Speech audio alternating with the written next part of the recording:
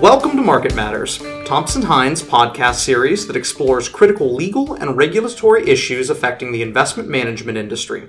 I'm Josh Hinderleiter, an associate in Thompson Hines' Investment Management Practice Group, and I'm joined by my colleague, Craig Foster, whom I'll let introduce himself. Thanks, Josh. Like Josh said, my name is Craig Foster, and I'm also an associate here at Thompson Hines, working alongside Josh and others in the firm's investment management practice. In today's podcast, we're talking about an important issue that affects not only the investment management industry, but is an increasingly prevalent issue for society as a whole. And that is the issue of serving clients with diminished financial capacity and who face the potential for financial abuse. Now, Craig, you've written on this topic and given guidance to investment advisory firms on how to prepare best practices for serving clients who may face these issues. Can you provide our listeners with some background on this topic? What does diminished financial capacity mean? Well, generally speaking, someone's financial capacity means their ability to manage money and other financial assets in ways that meet their needs and are consistent with their values, objectives, and self-interest. For example, people with financial capacity are able to identify and count money, understand the nature and extent of their debt, conduct cash transactions, pay bills, act prudently, and avoid financial exploitation. Financial capacity is often one of the first abilities to decline during the onset of general cognitive impairment. As a result, diminished financial capacity often goes undetected by affected individuals and their families until more severe impairment occurs. And I want to emphasize that financial capacity is not an all-or-nothing concept. Rather, it is specific to the task at hand, and it can fluctuate over time. For example, mental abilities may even vary during the course of a day. Let's face it, the U.S. population is getting older, and the incidence of Alzheimer's and other dementias is growing, and the number of folks facing these issues is on the rise. So, Craig, given the fact that this issue has potential to affect so many in our society, what should financial service firms be concerned about? Financial service providers face new challenges when they begin to suspect that their clients' financial capacity may be impaired. For example, firms need to figure out how to provide their services to clients in accordance with what may be a statutory duty, like a fiduciary or suitability standard, and at the same time abide by privacy laws and policies that may restrict their ability to contact third parties. Firms may also face issues in communicating with clients with diminished capacity, and they must be equipped to address potential fraud and abuse by trusted family members, friends, or even strangers. And to be sure, regulators expect firms to be prepared. In fact, just this past January, the SEC's Office of Compliance Inspections and Examinations announced advisors' practices with respect to senior investors and handling potential financial abuse would be among their 2017 examination priorities. Moreover, just within the past few years, the SEC, the North American Securities Administrators Association, and we'll call them NASA for short, and FINRA undertook a joint effort to identify examples of practices that financial services firms have implemented to address issues of seniors investors, including diminished financial capacity and potential financial abuse. They even published a report available to the public that summarized the results of that study. Right, I remember that report. Maybe we can chat a bit more about that later. However, before we do that, I've noticed that thus far we've been discussing diminished financial capacity in a completely theoretical context. How do financial advisors typically encounter clients exhibiting these signs of diminished financial capacity? And perhaps if we can provide an example to our listeners, that would help. Sure. Here's an example that I often use to show how this can play out. Let's say we have an investor named Bob. He's an 80-year-old widower and has been investing with Jane, his investment advisor, for the last 30 years. They have a great working relationship. For the last 20 years, Bob has maintained a pattern of investing conservatively with the intent to generate investment income. Bob has 2 children, a son and a daughter, who are each 50% beneficiaries on his account. Bob has always spoken kindly of both of his children. Now let's say just a week ago, Bob stopped by Jane's office in a panic. He rushes in and began yelling that he just discovered that Jane had been stealing from him over the last few months because he was only getting $1,000 a month when he was supposed to be getting $3,000. So Jane came out, brought Bob back to her office, and explained to him that in fact he had been receiving $1,000 a month for the last 3 years. Bob vehemently assured her that she was mistaken.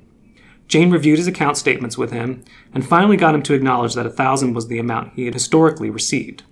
Bob apologized to Jane for making a scene, and he left calmly.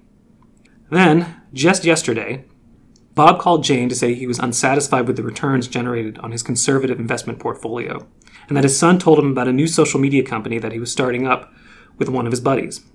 Bob told Jane that his son told him he could triple his investment within just a few months, and that he wanted to take out $100,000 to invest in the venture. Jane told him that she didn't think that the investment really fit in with his current investment objectives, but Bob insisted that she execute the withdrawal, and Jane's just not sure what to do. So, Josh, let me put it to you. If you were Jane, what questions or concerns would come to mind? It looks like Jane faces a number of challenges here. First, if I were Jane, I'd wonder whether Bob's ability to manage his finances have become impaired. Furthermore, if they have, I'd wonder whether the impairment was due to a temporary condition that can be treated or is part of an ongoing cognitive decline. I'd also be concerned that he might be experiencing some sort of financial abuse or undue influence from his son. I'd wonder if I could contact a third party, such as Bob's daughter or a state agency. And even if I could, what could I say? And how should I handle transactions while I'm sorting out these issues? All great points. You can see that a relatively simple fact pattern can yield quite a few questions. Yeah, given these very delicate determinations, what legal or regulatory guidance has been offered to advisors faced with this type of situation?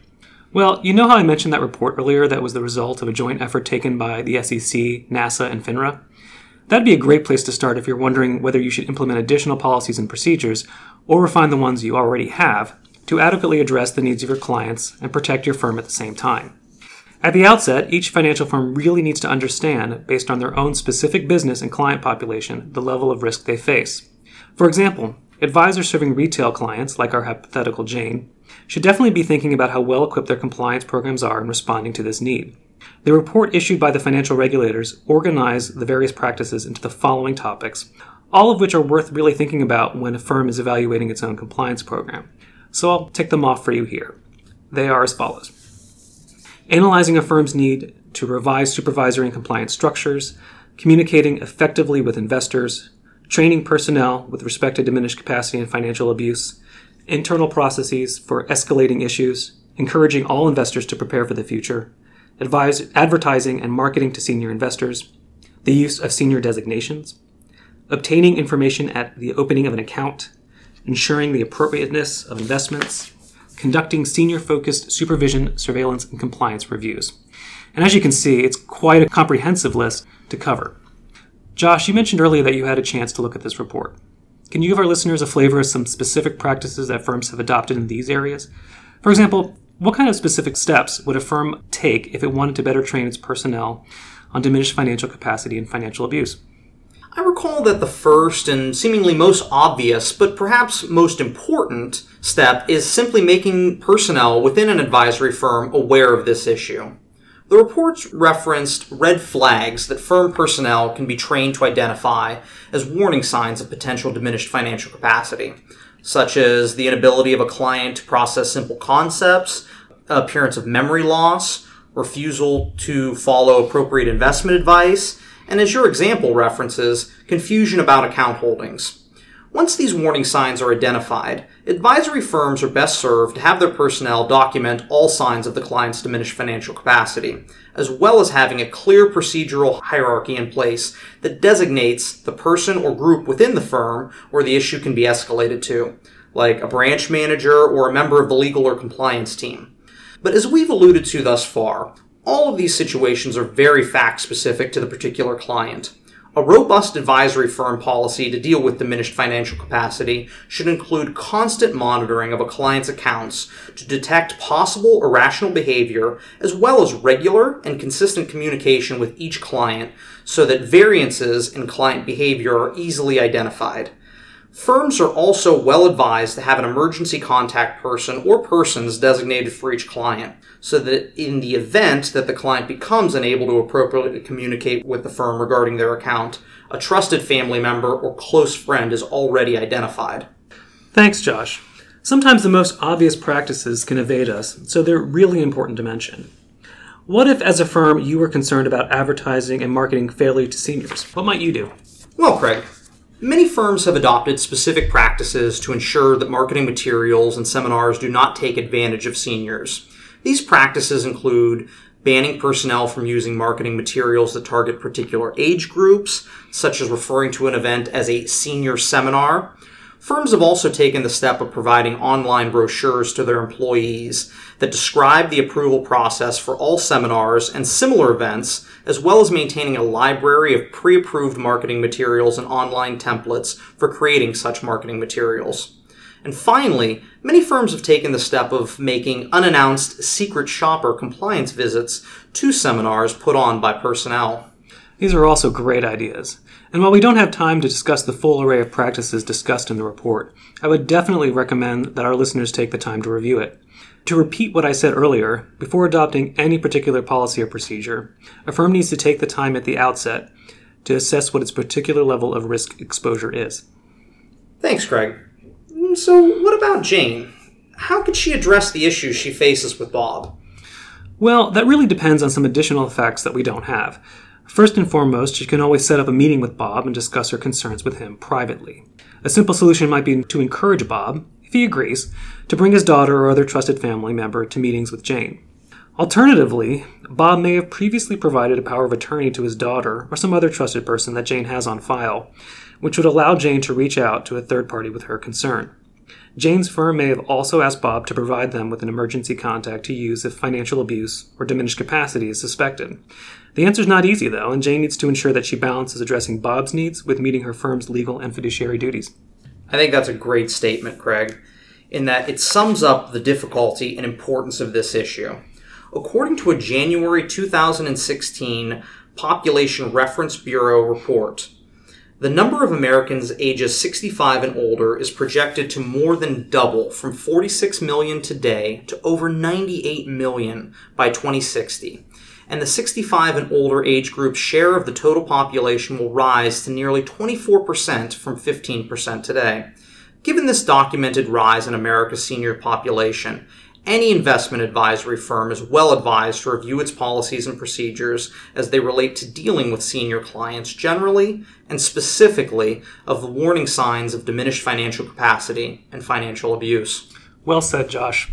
For any advisory firms who may want more information on this issue or advice on implementing an effective compliance program to deal with diminished financial capacity and the potential for financial abuse, I would definitely suggest that they reach out to us here at Thompson Hine.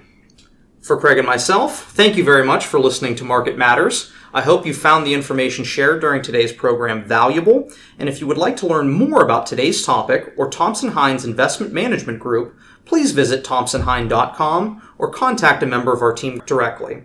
With approximately 400 lawyers and 7 offices, Thompson Hine is a full-service business law firm recognized for innovation in client service. Our Smart Path approach provides clients with service that is predictable, efficient, and aligned with their goals.